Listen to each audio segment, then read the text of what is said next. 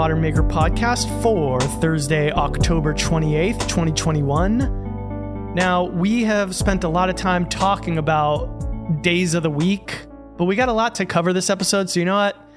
I'm not giving days of the week any love this episode. I want to go into Rockler hobby challenges. I want to start highlighting some of this stuff. We're kind of we're getting close to like the halfway point of it. There's still plenty of time for people to get in, but a lot of submissions are, a lot of projects are starting to take shape. So I figured maybe we'd highlight a couple of them that we've seen the past couple days. And we got some bangers. That's right. Who wants to go first? We each chose one. We'll kind of talk about it. We'll probably just keep doing this throughout the whole thing. Really quickly before we get going, Chris, was today just a bad day of the year? There's not a lot going on. It just wasn't a good holiday? Okay. Yeah. Well, that's fine. Ben, what do you got? What's your highlight? I'm going with Make with Miles on Instagram, coming out of Portland, Oregon. He is making a guitar. Now, we've seen a lot of guitars in the maker community. Yeah. And I kind of figured at this point, everything's been done. But he's doing something a little bit different. He's doing a Kumiko style guitar where you make the little geometric patterns with the small pieces of wood that you kind of carve with a chisel. Yep. And he's infilling the kind of perimeter of what looks like a sort of CNC carved guitar shape. And I think he's going to fill in the rest with epoxy, but it looks really good. So that's Makes with Miles, and go check it out. And you can check them all out by just clicking on Rockler Hobby Challenge, that hashtag, on Instagram. Nice. I thought this one was... No, I was just going to comment on it. I think we had a little bit of lag. But Chris... Yo. Do you think you could do Kumiko like this? Because this has me wanting to see your take on it. I've seen a few different makers in our community that have experimented with this. Yeah, and I feel like you would have a fun project. I've never done it, and it's always looked intriguing, but it's one of those things that I've kind of avoided because I've thought like, well, everybody else has already done it. I don't know if I have anything new to bring to it. So if I had an idea to do something like this, I'd be like, oh, that warrants it. Uh-oh, here we go. Scale it up. Most people do it with handheld tools and a real soft wood. So the wood's a little bit squishy. So if your cuts aren't perfect and you have a little jig set up, so you just shave it with this really sharp chisel. Yeah. If you did it, but did it with your table saw or set up some jigs and then did a bigger version of it with power tools, I think that would be pretty incredible and completely unique. So it could be like what the normal, how do you say it? Kumiko? Yeah. Kumiko pattern looks like, but like to a G.I. Joe figure. I'll scale it up. Or even larger. But even doing something like a large table or something like that, I think would be pretty cool. Or even like a partition or something for a wall where you're starting to cut, if you did it with, it's done with like 1/8 inch thick pieces of wood.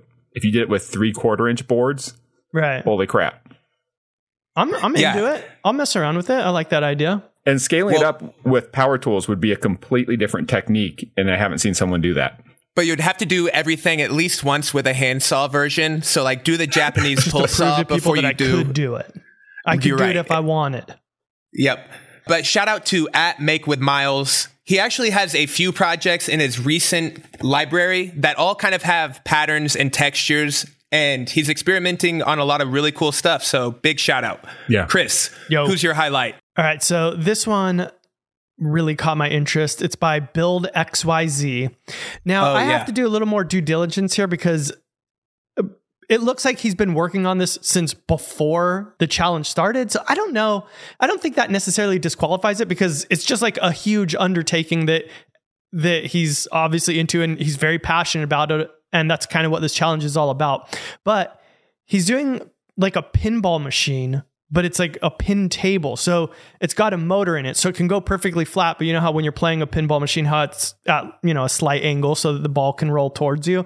So he's got a lift motor mechanism in there so that it can go from flat to and actuate and come up. And he's doing like all of the electronics and every little piece. So it goes back. He's been working on it for a long time, but regardless of, if you want to be a stickler for rules or whatever, it's still really cool to watch and see. So Build XYZ on Instagram, and it looks like he's got a YouTube as well. I thought this one was a cool double use because a lot of times you're not going to have room for a pinball table, but if it lays flat, There you go. There you go. Because you have room for Boom. a table, so.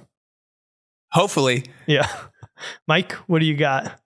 What's your highlight? So mine is a plant propagation station by shop_last. I think it's a really cool design move. It's functional in the sense that if you want to take a plant trimming, throw it in a little test tube and water kind of set up, and then just like sprout a bunch of new plants, you can do that. But I am really digging the arch design that he has on the top. I think that's a cool, trendy shape, but the execution is super clean. And I'm assuming that there will be a YouTube video coming soon. So I will give another highlight, or at least another shout out whenever I know that that video is out. So check it at shop_last. Yeah, I like that. Real simple, very repeatable.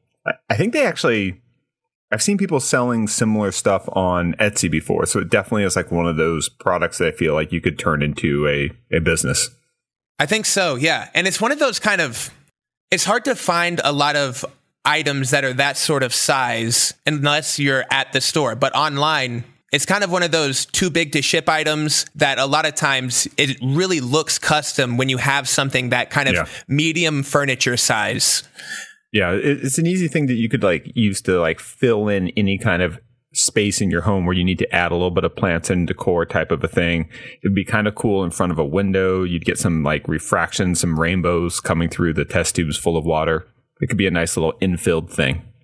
And plants propagate pretty quickly, so that's a fun process, I have to imagine. I know Rachel is actually doing quite a bit of that. She says it's a lot of fun, and I've been keeping my plants alive at the house, so maybe I'll try it sometime soon. As an experienced cactus propagator that the internet knows me as. I forgot that you did that. Hey, that's a great way of like righting your internet wrongs. You're like, hey, I'm sorry I cut down this cactus, but I just made 5 more. Yeah, I made like 8 more. Yeah, I know. It's crazy. Giving them away. If you need a cactus, Mike, I got you. I saw him in the backyard, man. There's a whole table full of cactuses. All right. I think that's cacti, buddy. So now that we've talked about other people's Rockler Hobby Challenge projects, Ben, you and I are both wrapping ours. I think by the time this podcast comes out, I know that we'll both be done, but are any of us going to have a YouTube video out? Yes. And we got some similarities because I saw your Instagram stories today. And I saw that you were putting some, I think what we have in common for this, in addition to being, obviously the hobby challenge theme, is that we're both using variations of particle board. You're using melamine, so the more traditional particle board with a laminate shell, thin candy shell, if you will. I'm going with the straight up MDF, which is the fine grained particle board. And I think it's kind of funny that it both worked out that way, that we're taking these kind of, I guess you would say lower grade, kind of more industrial materials, but both using them in more maker or kind of furniture projects. So I think we both turned to the router to kind of dress up the edges a little bit more. And I think that was the problem that we tried to solve is, okay, people know these materials by the edges. Let's figure out a way to disguise that. And I was really pleasantly surprised at how nice your sort of round over edges looked on the particle board side of the melamine. I was like, ooh, that's kind of dicey. Now, I just want to get to the question though. Are you going to what are you going to finish that end grain? Are you just going to clear coat it with some polyacrylic, or are you going to fill up the gaps in the particle board, or what are you thinking there? I've got a couple different ideas, and I've really been testing everything along the way because I've been not wanting to damage the laminate, the actual melamine. So I'll just do some Maker Brand Simple Finish. I'll do a water-based polyurethane and just see what the look kind of gives me. The last time I used white laminate on plywood, I used Simple Finish because it really kind of brought some of the warmer brown out of it. But I don't know if that's going to play to the particle board that the melamine is made out of. It might make it look a little too yellow, but it might kind of bring it back to brown. Who knows? But yeah, I don't really have to treat my edges too much though. I'm just sanding mine to 220. I remember you sprayed yours with polyacrylic and then sanded back that a little bit before paint. And then you built a concrete top, right? A colored concrete top? Green concrete. So what are you using as a pigment now? Because I know you've got that tint base from Quikrete, so it's the plaster stuff. It's the Limestrong plaster. For colored pigments in concrete, it's the best stuff I found. It like the colors are so pastel, and you have just really excellent control, and you can add it as a dry too. Meaning that you can really like measure it out and get it all prepared and then just add water to each batch. So it's been the best pigment I've found for concrete, because concrete's really hard to get good color in, and without adding a chemical to the water, which then sort of weakens the bond and ruins the strength. So the dry pigments I found have been better. Nice. I think it's funny that you did a concrete top, because that's the only thing I've ever used melamine for in the past. And every time I kind of use it, it gets me a little bit curious, because, you know, you kind of figure out how to get good, clean cuts. You figure out how to put everything together the most convenient way with a form. But I've never done anything kind of practically with furniture using that material. So it had been on my list forever. The past few podcasts, you had been talking about particle board, talking about MDF and just cheap sheet goods. And I experienced it whenever I was at Home Depot. I was looking at the birch and the maple plywood they had, and I'm telling you, it is thinner than a piece of paper. This veneer that they use on this hardwood cabinet stuff is so thin that I'm like, I know I'm going to sand through this. I already know that I'm going to ruin it. And I didn't necessarily want to use the same radiata pine that I always use. I just want to experiment a little bit. And so I was looking around and I was just staring at the melamine, and I'm looking at this, which is $35 a sheet, the radiata pine, which is $60 a sheet, and then the hardwood, which is like $70 or $75 a sheet. And that was kind of the thing where I'm like, you know, maybe now is the time to try out that melamine furniture idea. So the challenge was just keeping it clean and not damaging it throughout the whole process. Because whenever you're building a concrete form, you're not being careful. So you do kind of get that it's not the toughest material in the world, and it can be damaged, but it's totally durable enough for everyday use. So I've just been careful throughout the process, making sure that anytime I'm clamping, I'm always like using masking tape on the clamping pads, or I'm just being careful when I place everything, or using a shipping blanket whenever I'm doing stuff. But man, I'm excited for it. As long as everything comes out over the next day or so, whenever I'm building the finishing touches, I think this is going to be next level. I think people are going to be very, very hype on it. Yeah, what would like the actual number one use for sheets of melamine be? Just like cabinets that are in high traffic areas where you need to be able to like wipe them down really easily or something? Yeah, like prep surfaces, like shipping tables and stuff like that in like industrial buildings. If they're making like a table where they're going to like, you know, do packaging or fulfillment, they'll use that, and then they just edge band it or do a solid wood edge around the perimeter. Yeah. Because it's like a nice slick, cleans up real easy. Yeah. Can you imagine sliding a box? Yeah, it's like a shuffleboard table. Oh, you should just build a shuffleboard table out of melamine. You know, it is some slippery stuff. It was part of working with a circular saw as much as I do, because I'm always having to hold the material down, and it's one to slide around on the 2x4s while I was cutting. So I had to do some Jesse Ueda style like knee clamps. I don't do the foot clamp, but I'll throw a knee down every once in a while. Gotta work on that flexibility. Nope, I don't have it, man. It's good. I would have to build it. Yeah. Okay, cool. So Mike, Chris, what are you working? Oh, okay. What's up? Quick question. So have you gotten all your records all lined up? The whole collection's ready for the display, the staging. You know, the one that's going to be on the record player, on the thumbnail.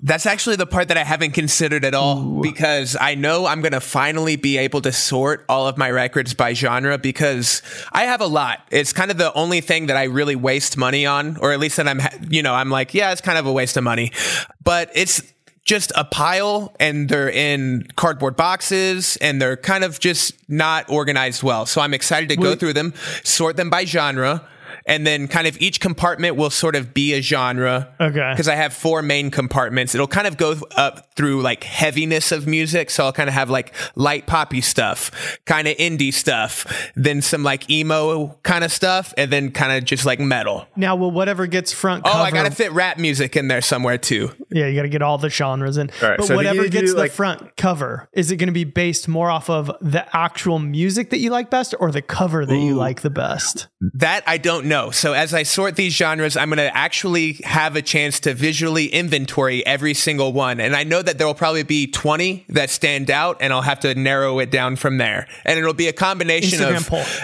It'll be a combination of aesthetics and like breadth. So I want to show a little bit of each kind of style of music that I like, some iconic things that I know people will kind of recognize, and maybe a couple of those little underground hitters. So when people see that, they'll be like, I always think that's a guy. I always think every time I've had an album appear in a thumbnail or on camera, I'm always looking for something that's a little bit more on the obscure side, but still something I like, obviously, if I have it in my collection, but with really good cover art, but a little bit more on the obscure side, because that makes people go, oh, what's that album? Yeah. Yes. Man, people are hawk eyes and hawk ears, because one time there was a video that I put out, and me and Sean were saying something, and I had music on in the background. It was just like randomly playing stuff from my phone or whatever. And there was this song by this band called Work of Saws, who like nobody's heard of this band, barely. They're not popular at all. And somebody commented like, was that Work of Saws in the background? I'm like, there's a lot of people watching these videos, I guess. Yeah, I guess if that happens. Hey, Chris, you know the band Converge? You ever hear of them? Sounds familiar. Oh, okay, never mind. I thought you would be like, yes. Oh, yeah. And if so, I was about to say, there's been people really like to let you know that they're a fan of Converge. It's one that they're proud of. There's certain bands that have a different proportion of shout outs to popularity. So there'll be certain bands that are very popular, and you get exactly what you would expect of when it comes to comments and DMs that are like, hey man, yeah, like a Childish Gambino album. A lot of people will be like, oh, I like that because it is good and a lot of people are familiar. But a disproportionate amount of people will message if it's a little more underground, because they respect it, or they're more excited because it doesn't get a lot of love. Or bands with like a rabid fan base, even if they're not the biggest band. So I always think asking people what kind of music they like it's a fair question. And I think people give a more aspirational version of it. But I think the actual answer would be, what did they listen to? Like the stats and the data that's in their phone based on whatever platform is telling the real story of what they like. Yeah. Yeah. My hypothesis is that what people say they like and what they listen to most often, there's a pretty solid discrepancy between those things. Not massive, but distinct. I mean, that could be like, what kind of food do you like, and what are you? And then if you got to just examine someone's poop and saw what they ate, or maybe just look in their fridge, Chris. No. Let's look at the before, not the after. Yeah, Chris. Chris, there's other ways. Raise your head at. Come on, man. There's a third way. Okay, but let's do the analogy there, Chris. I get it. Kind of makes sense what you're saying. That guy loves corn. That guy loves corn. Yeah, corn pudding. You might wait. Chris, corn the band or corn the food? Yeah. What are we talking about now? And Chris, to be fair, you might be over selecting for what they have trouble digesting of the food that they eat. Yeah, that's the corn. Yes. So there you go.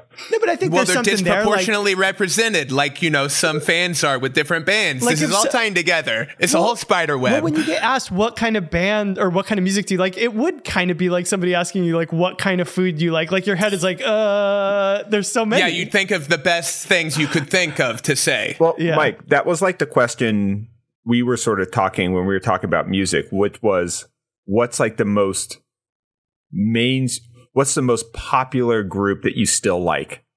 Yeah. Right? Like that's sort of an interesting question. Yeah. I think apparently for me. Yeah. No, that's sort of like what we were talking about last time. So the Killers would be an example. Like Tame Impala was like another one that sort of came up. Right. That's kind of like, I think you said Tame Impala, and I was like, damn, I was going to say Tame Impala. Yeah. It's an interesting question. It's like, where does that the more independent identity, but the undeniable, there's a reason why that stuff's popular too, kind of intersect. Oh, big time. And like Childish Gambino, like those records that he's made, those are good examples of that. But I think that's what's key about a good record collection, is that you have that spectrum. You have things for people to discover that are more obscure and more specific to your taste. But then you also have some crowd pleasers that you still have a strong affinity with. Because then at the end of the night, when you have a bunch of people over, you're having like a little bit of a party, people are going to put on some of the crowd pleasers, and then someone will like go full DJ, dig through the pile and put on something kind of, special for the moment. Right. The way I think about it is if you want to lead people down rabbit holes of music, you've got to entice them at the beginning of the trail with something that's really palatable. And then you kind of figure out, oh, what song did they like from this? Oh, okay, it's probably because of this element or that element. Find the kind of commonalities between it. And that's how you can really introduce people into music you think that is cool, that they will also enjoy, So if you have a good collection, you got to have the entryway into the trail. Gotcha. That makes sense. Trail mix. That's my favorite food then. I think you should release a Spotify playlist of your album collection. That would be actually a great move. That's a good idea, because that's kind of one of the downsides of streaming music is back in the day you had iTunes, which was your whole music catalog. And then if you didn't know what you had wanted to listen to, you had just as many things as you had back in the day when you had CDs. You're like, well, I don't know what to listen to. I'm just going to scroll around until something piques my interest. But nowadays, I feel like people can get stuck listening to kind of recently played or pre-curated playlists way more often, or at least I find myself doing that, where it's the music I play most often gets played more often. Right. And this would be a different type of playlist because it's more of an album playlist, which is more, and that way it's like, I'm always surprised at how much of our audience is international. Like, it's not the majority of it, but there's still a pretty good component. There's a lot of subscribers that are from all parts of the world. Oh, yeah. So I think it would be kind of cool to make something, I don't know if Spotify is available globally, but something that like the exact experience that you're having, the record collection you have in your home in Joshua Tree, California, you put that on a playlist and people all over the world can listen to your collection. Not with the warmth of vinyl, but still would be kind of a cool thing to do. I think so. I'm going to think about that. I'm going to figure it out because I've tried Spotify playlists in the past. Mm-hmm. I had a little bit of good feedback, but overwhelmingly, there wasn't enough followers. And I had to be cutthroat and be like, I'm not investing all this time into it because not enough people are paying attention. But maybe this will be it. You're like record of the week. Mike, you're like the one person that somehow we became like friends on Spotify. So I always can see like real time what you're listening to. Oh, really? That's interesting, huh? Yeah, it like pops up on the side of my Spotify. Well, that's if I'm weird on the desktop. Just a whole lot of Soulja Boy. Yeah. Chris is like, hey, you do listen to Coldplay. What you said is not true. I'm going to start just like putting I'll start photoshopping it, and I'll just like keep tagging you on Instagram, and it'll just be like, Yanni. Again. There he goes. Master of the pan flute. Interesting. Man. So I'm trying out a new router bit for the first time. It's a bullnose bit. I want to create these. Okay, Chris, is this something that you've used quite a bit? So I want to hear what you used it for. Okay, I was just okay. Go for it. You go first, and then I'll go. I made half circle dados because I made half circle. So I basically, I cut it as a groove, and then I cut shelves that I used a roundover bit on the top and the bottom so that they're a full radius, and then they fit in. So instead of a square fitting into a dado, it's a half circle that fits into a bullnose groove. It's like the whole shelf is a sausage body. Yeah. It's like profile. It's like a hot dog. I didn't even think about that. Okay. It's like a hot dog in a bun. Mike, crazy. I need to get a point of clarification on Modern Build's terminology, sausage body. So, certainly. You mean by sausage body, you mean kind of a curved corner rectangle, almost like a pill shape? Not like a curved sausage. Yeah, not a banana. No, that would be a banana body. You're right, it would. Or an eggplant boy. So this is the craziest part about this shape in general. And every time I make a video where I incorporate this shape, I have to use so many different terms because in architecture, it's called a stadium. In something, it's called just pill shaped. And then in another kind of like space, it's called a sausage body.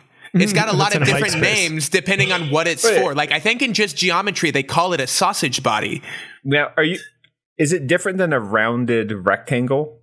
It's a rectangle with a half circle on each end. Gotcha. It's what you're describing. Full half circle. It's a full half. Yes, a full half circle. So it is kind of pill-shaped, but pill-shaped more speaks to a specific proportion of length to width, and sausage body can be infinitely long. And technically, as it could be infinitely wide, but so could a stadium, which is the same shape. Yeah. And I guess pill shape ends in a circle as well. It does, yes. But don't confuse it with an ellipse, because it is squared off on each end or on each side. The grooves that you were routing today that you put on Instagram that like hold the shell or hold the record to just make it stand up, I would call that like a half pill, a negative half pill shape. See, I never even thought about it being a pill shape or anything like that until you were describing it the way that you did. And if you normally, because I just thought of it as a groove. And if you normally use the sausage body to describe a positive shape, that if it's a negative void, shouldn't it be a sausage crack? I think so. So I just put all of my vinyls into these sausage cracks where they can rest and lean against the wall nicely. It's going to work great for the voiceover. Okay. You should have like a little like text pop up that goes like a Wikipedia definition of sausage body. When you so you say it like really seriously, like it's no big deal, but then like the little text Wikipedia entry, sausage body, a shape that is a little asterisk and like a footnote. Like pop-up video or whatever. VH1. Excellent. Well, I'm glad we clarified all those mysteries. Yes. Yeah, we've really gone down some rabbit holes. Well, where should we start talking about building? That's what we've been working on. Chris, did you talk about what you've been up to other than the fact that you're making these really cool shelves? Yeah, so I ended up making it for what I was talking about last week, that whole like balancing the legs with epoxy. I just needed like this little bookshelf stand thing. So I figured I'm just going to use this project to try some different techniques that then I can eventually incorporate into it. So obviously I'm going to do the leg balancing thing. I'm going to do the hovering look after I've done the practical version of that. And then I decided to make everything rounded over. So it's kind of like this one shape. It's kind of like a triangle shaped thing. And then it has 4 shelves going in it. And so the dados, I just rounded everything over. So I used that bullnose bit instead of just cutting regular dados and putting square shelves in there. And so nice. It's going to be a real Frankenstein. Looking. Yeah, it's like it very much looks like kids' school wacky furniture. It has that because like everything's soft looking on it. You know, there's no hard corners on anything, so you could like fall and bump your head into it and be okay. Right. But so it's definitely not my like preferred look, but it was cool to play around with different techniques, and I'm sure I'll incorporate it into something. Very cool. What wood were you using? What wood? Yep. I'm doing red oak, which will be I got it from the deli. Well, I'm kind of curious just because that bit, I'm using a material where there is no grain, and I actually had a really good experience. It was able to do a climb cut and a regular pass with no problems at all. Yeah. But I imagine that shaped bit could kind of cause some problems with some funky grain. Yeah, it probably could. I mean, I know usually when you have the bit, so you're not like on one edge or the other, like what you were doing, since you're cutting a groove that's like in the middle of it. It usually doesn't pull too much because it's like the forces are kind of counterbalancing each other. Got it. And what you were using, like obviously, it's not. It's just like pulverizing the material as it goes into it. But it was fine. Cool. Okay. Well, that's neat. I just realized our sausage body discussion clarified something. Oh, okay. You're working with melamine, which is the sausage of sheet goods, right? You're right. It's just chewed up stuff pressed together, and then it has like a tough shell. Casing. A casing. Yeah, a casing, if you will. I'm working with the bologna of sheet goods. No casing, finer grade. Who knows what it is? It's ground up so hard. That is the perfect food analogy. I don't think you've ever made one better on this show than in this moment. That was more on the nose for woodworking. Yeah, well, it was just perfect. Yeah, it was so good, poignant. If I do say so myself, it's just what we do. Can I read you guys something real quick? Go for it. So sure. I went on to Wikipedia and I looked up a stadium, which is a 2-dimensional geometric shape constructed of a rectangle with semicircles at the pair. of opposite sides. The same shape is known also as a disco rectangle, oblong, or a sausage body. Hey, I told you, man. I told you. There it is. Well, I had to Science. really come to my own conclusion or my own decision and commit to one of these terms, because I've made a few YouTube videos now where I keep making this shape. And so at some point I have to decide, what am I going to be consistent with? Be a And of sausage all body of the boy. options, I mean, I used to have a real sausage body, and then I started to diet and exercise a little bit more. But what I am really getting at is that's just the funnest one to say. You know, what am I going to say? What was the other one? Round? I don't mind disco rectangle. Yeah, I don't mind it either, but people are going to be like, what's that? Are all the edges curvy? What's going on? Yeah. That's good stuff. Yeah, disco you're right. rectangle sounds like a place where you do cocaine. It does. But then again, a sausage body does kind of make you think it probably does have the sausage curve. Yeah. Like the banana. like a classic Frank. Yeah. Oh, well, what are you Like going the to do? Wienermobile. Oh, speaking of hot dogs, let's give a big thanks to What We've Been Up To's sponsor, Sauce Stop. Good segue. That was a segue.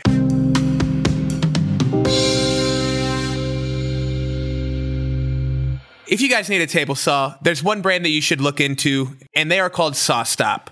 Why? It's because your fingers are important. You use them for all sorts of things. Grabbing things, dropping things, other stuff. Some say they're the sausage body of the hand.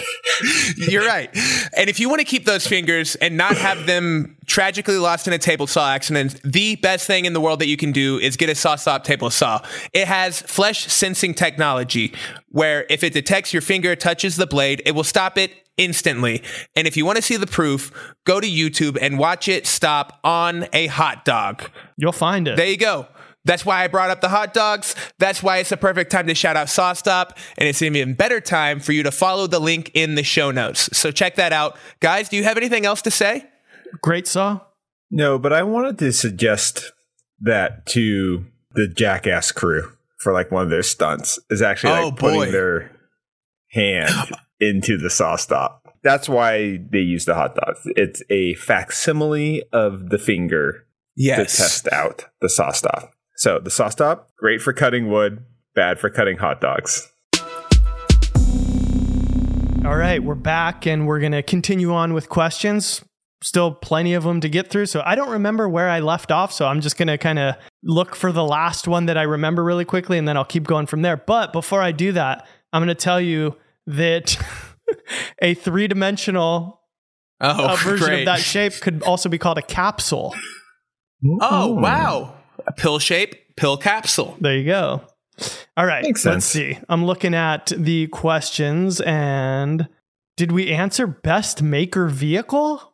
Is that a good one we want to get into? It's a Honda Ridgeline. There's know no what I'm gonna question say. about Come it. on. It's Current obviously or future? the Honda Ridgeline. It's just question answered. We can move on. Boom. There you go. We did it.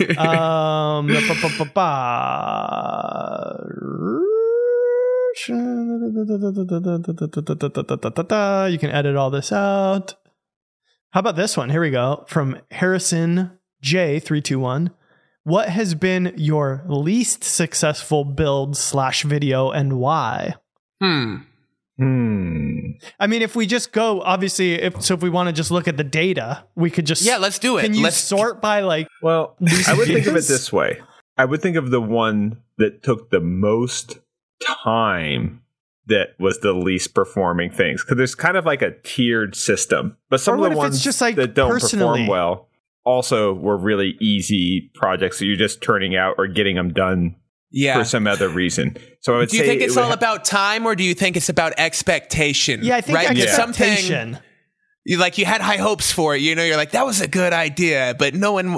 I think what I'm going to do is I'm going to search my videos or sort them from least viewed, but then just look at them until the first one where it really stings. Be like, I liked that one. Okay, so here, while you're doing that, because I just did that with mine. So the video of mine that has the least views is one that we put out last Christmas, which was like a gingerbread house that I think it's a cool looking gingerbread house, but obviously it's not edible. It's made out of MDF, so maybe people hated it because of that.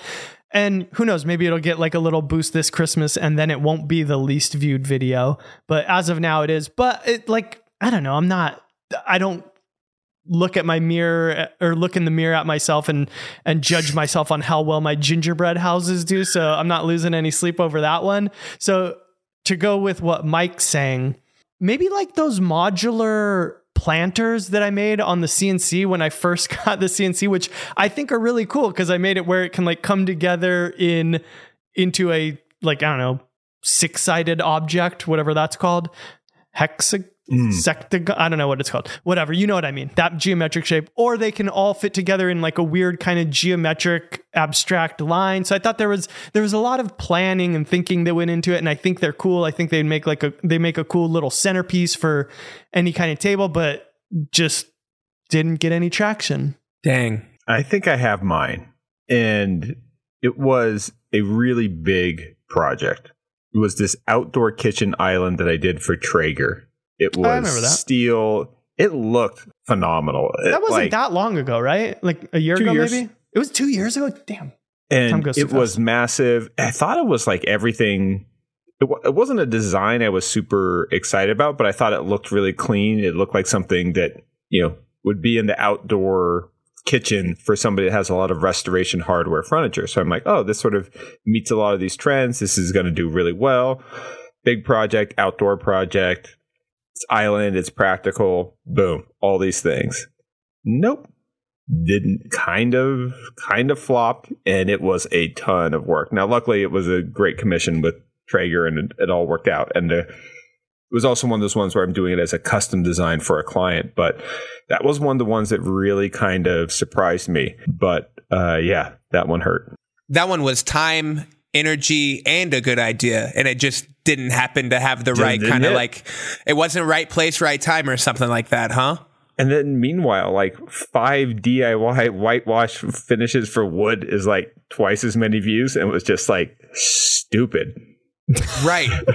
And I remember that one, the grilling station, it was cool because that was the one with the slide out, right? Yeah. Yeah, and I really dug the mechanisms because this was the big one. This was the one that was like a 4-foot by 8-foot island that I did for that chef up in San Francisco.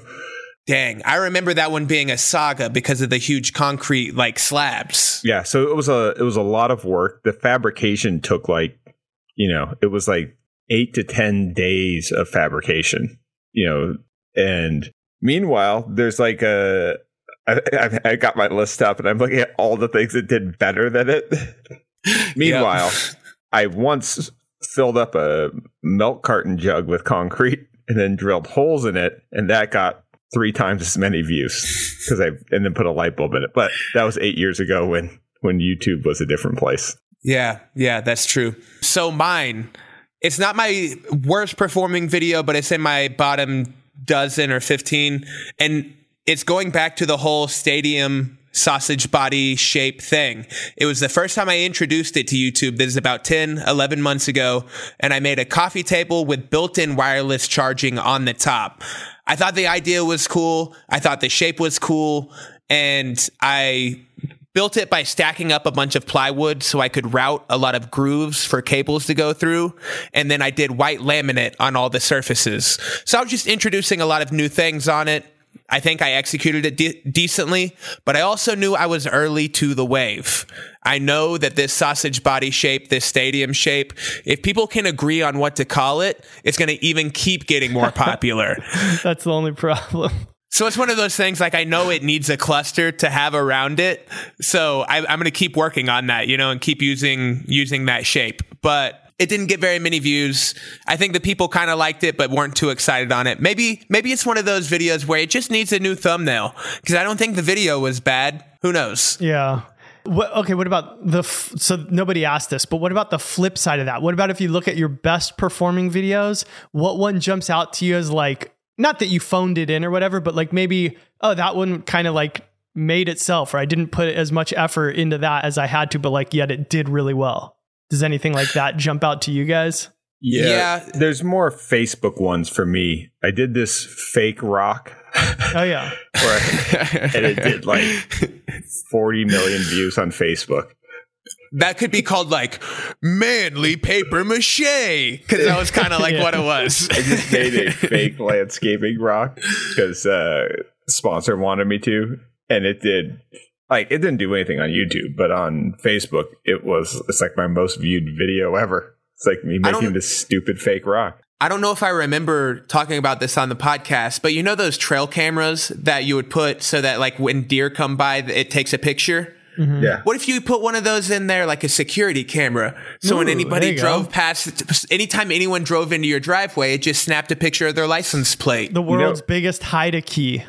Right. And you don't really ever need to check it. Those things are made to, not be checked on for months. It was a very convincing fake rock. I'm not going to lie. Surrounded by other rocks, it really blends in. Yeah. It rocks. So that was one where it did really well, like it really blew up? Yeah. On Facebook, you said? On YouTube, the one that sort of comes to mind, like most of the ones I kind of knew that they would, right? Like I'm looking at I knew the hot tub ones would do well. I think it was the pouring molten metal into kinetic sand, which I almost didn't release as a video. I was just doing a little test, and that did a couple million views. And there's a few up there that are kind of on the cheesy side, and I was just kind of throwing something out real quick. And yeah, but it's funny to look at the list and see them all sort of, stack ranked in terms of views. And so Chris, for you sorry, Ben, I didn't mean to cut you off there. So Chris, for you, is it the crayons or is it the Nintendo Switch TV? I mean, so the Nintendo Switch, obviously, if you just went views compared to effort. But that one was cool too. Yeah, so it didn't seem like it was crazy easy. It had quite a bit of work, and you curve bent all those corners, right? Yeah, there was definitely a lot that went into it. And if you had told me what video that you're making do you think has the most potential, I would say that. So the one that jumps out to me when I'm looking at the top of my list is one that I did that's just top 10 table saw jigs and accessories. Because one of the main, so it has 911,000 views, and then the Lego River table has 967, and so they're kind of on the same level. They're roughly the same old, but when I think of how much work and planning went into that Lego River table versus the top 10 table saw jigs and accessories, that could just be one of those ones oh crap, I need to get something out next week. Oh, I could do this. This will be useful information for people, and then that ends up being my 8th most popular video or whatever. Next and week, it's also not what I want to be known for. Being the tools guy or being the crayon guy? The tools. What about the crayon guy? I'll be the crayon guy, I guess. Okay. If I have to. Awesome. Yeah, mine was a little gimmicky. It's sitting a little over 1 million views, and it's the DIY no welding coffee table. So I just figured out a way of connecting aluminum tube together for a coffee table base. I remember when it was okay. And I remember it actually lasted a long time, and it survived a couple of house parties with people standing on it. So it was sturdy. It did eventually break, but it was just through being, rowdy. So anyways, that one was a cool one, but I know it's a little bit gimmicky. The rest of the things above that on my list, I kind of stand behind. That's the highest one on my list where I'm okay, it's a little 50-50. Word. All right. Word. This is a weird one. But we can skip it if you want, but let's just see what you guys say. How can woodworking get me a girlfriend? Ooh. I can handle this one. Let's hear it. It'll get you in shape? No. Okay. No. It's not efficient for that. I think if you look at anything that way, it diminishes its potential effectiveness. I would say that it's not that it gets you a person. It's more that it makes it adds a level of dimension and depth to you. So if it's something that you're become good at, that's always attractive and interesting. And has nothing to do with dating in the opposite sex. It just means you're a more interesting person if you have more skills. If you're a more interesting person, people are going to want to talk to you longer. If they talk to you longer, they're probably going to want to have you closer or more involved into their life. So I think it's more about adding dimension. Now, the caveat is that you may like woodworking more than the people you're talking to. And I think one of the mistakes people make is that when they're passionate about a hobby or something, is that they again lead with it.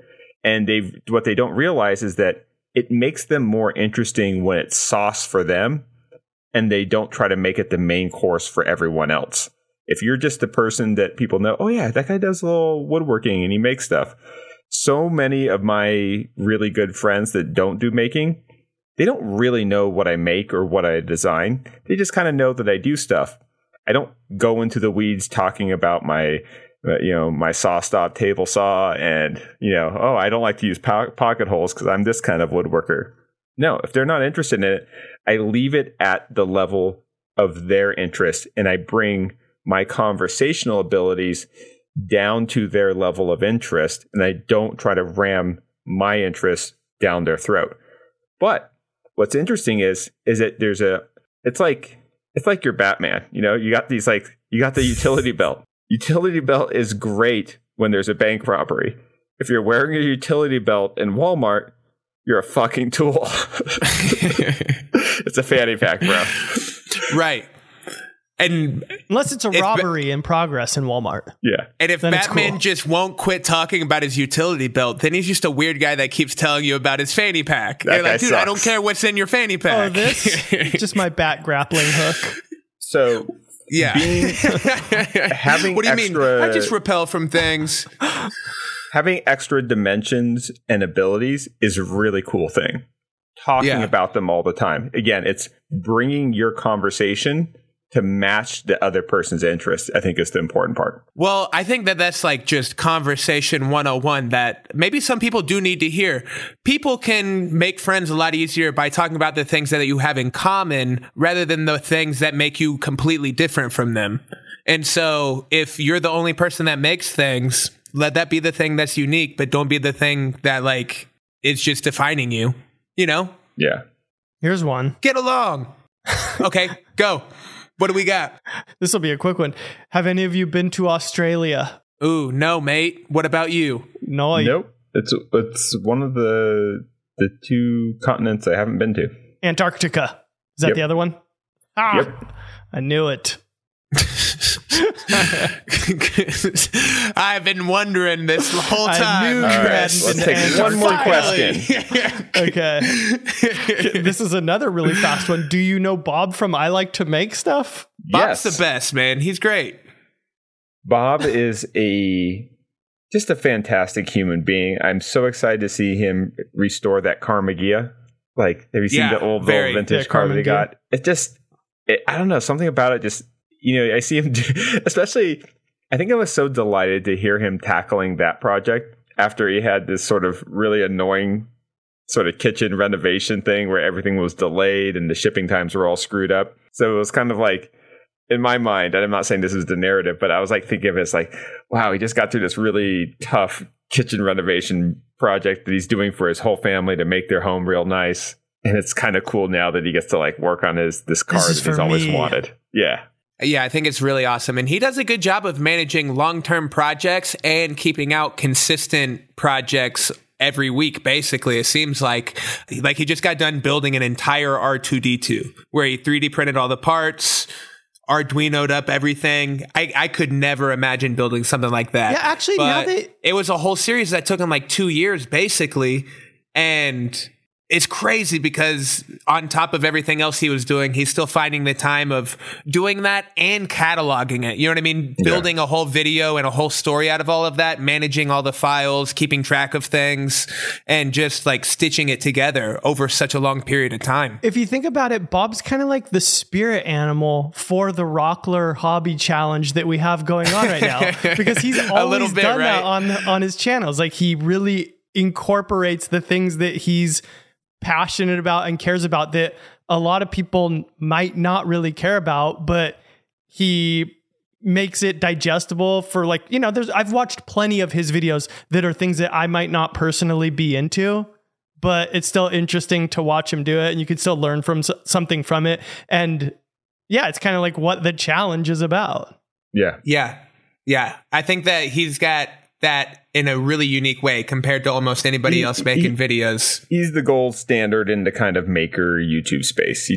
Big time. Does it all right, does it ethically, does it consistently really well. And yeah, also just a great guy. Yeah, super nice. Yeah. Always like super encouraging whenever we talk. So big shouts out, Bob. Okay, one more, Chris. Let's do one more. One more? We're not going into obsessions? Okay. Nope. One more. Those were two quick ones. Yeah, All right. I wasn't expecting that. What is the most difficult part of the design process for you, and how do you address it? Ooh. Anything there? What's the hardest part for you? Well, sometimes it's making it. Like you have the idea, but then you're like, how do I actually execute this? No, I think it's on the ones. The hardest part is when I'm sort of project managing how long it's going to take and how big of a mess it's going to make and how much money it's going to cost in materials versus the point of diminishing returns for adding more of all that stuff.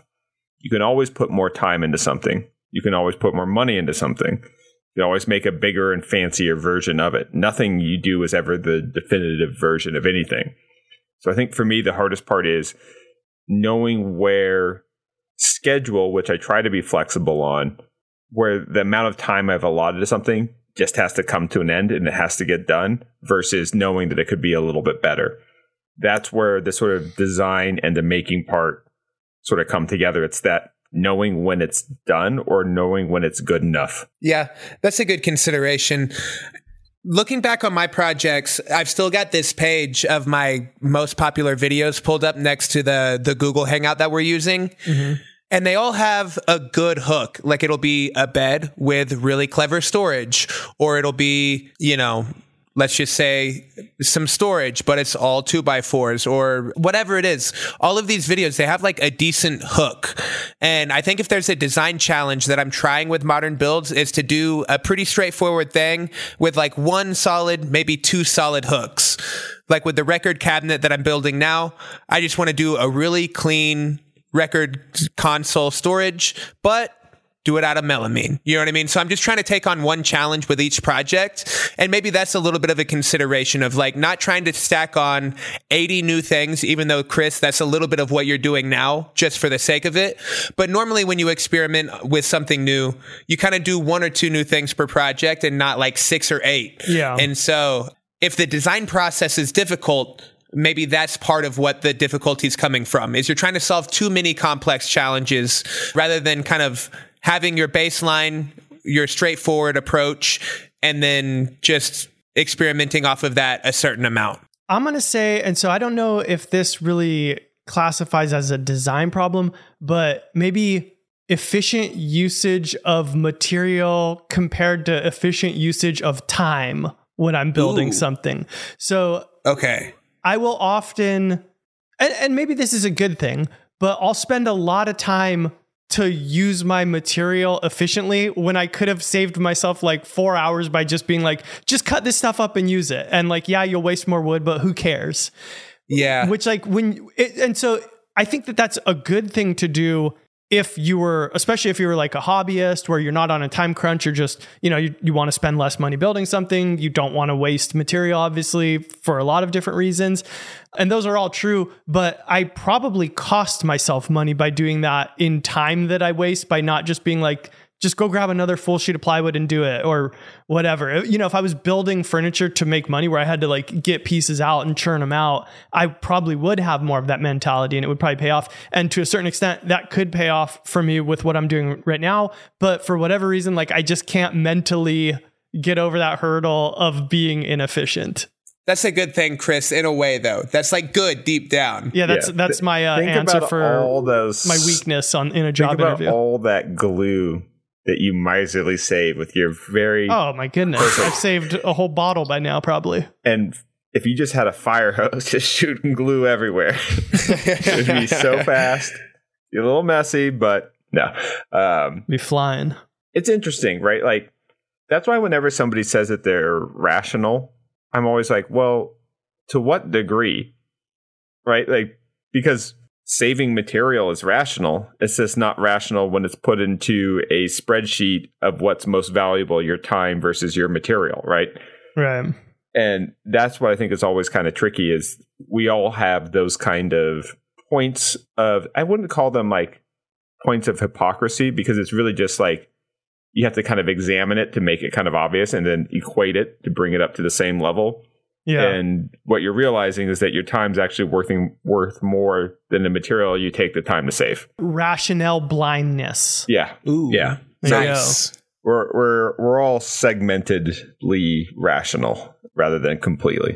But that means there's always, what's great is that if you ever get to the point where you're like, I need to make changes, it means that if you really sit down and look closely, you're going to find a whole list of things that you could kind of rebuild in a very practical way.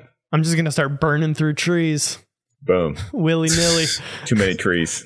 All right. Obsessions? Ooh. Let's see. Well, my obsession is a new show that's back on, Succession. Oh, it's back on? Yep. After 2 years hiatus.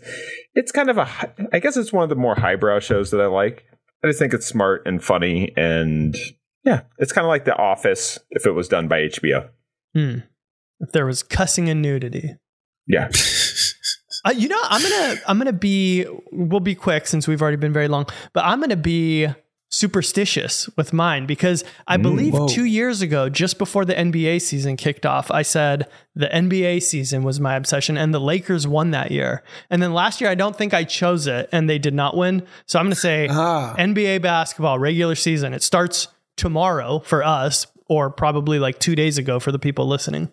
Slow people. And are you going to go ahead and like say that you think LA is going to win, or that's all you need to do and they're going to win? Is just mention that it's my obsession because that's what happened last time. Yeah, you are very superstitious. Get to Vegas and start betting. Okay, well, that's awesome, man. Shouts out. Okay, so I'm going to give a shout out to... Dude, to be honest with you, man, I don't have one. I wanted to find something on YouTube. I got a question for Mike. How do you feel about Lakers having Westbrook? I don't have any problems with I don't have any problems with Westbrook going anywhere. I think that's a great thing. Any warnings? Yeah, he's got a terrible efficiency rating. Yeah. But I mean, he's awesome. He'll win a lot of regular season games, like where Davis and LeBron could like maybe just play half the game or be out, and he can win some of those like throwaway games. Yeah, and I think Russell Westbrook has got mad skill, but Oklahoma City's problem was never that. It was just, I don't think it was ever having really great coaching and really having a great kind of team chemistry. But I think Russell Westbrook in the right system, getting the right plays is awesome. The same way that, different players in different teams perform differently, Yeah. He's a great third banana. Ooh. I mean, if you put it that way. Third banana. Yeah. Or sausage body. Third sausage body. Yeah. Yeah. I'll take that. Okay. All right. Well, we appreciate it, everybody. Thanks so much for listening. If you haven't been posting your hashtag Rockler Hobby Challenge with that hashtag, make sure and do it. That way we can catalog everybody's entries. We've got a lot of projects that are already complete. We've got a lot of projects that are in progress, and I'm sure a lot more on the way. So, Chris, is it the end of November? Yeah. Until people have to enter? Okay, great. So whether it's on Instagram or YouTube, just hashtag it. That's how we're going to find it. And make sure and share the ones that you think are cool. Make sure and, like the ones and comment on the ones that you think are neat. We appreciate all the support, and we'll see you next time on the Modern Maker Podcast. Bye, everybody. Later. Bye. We should edit out the wiener part.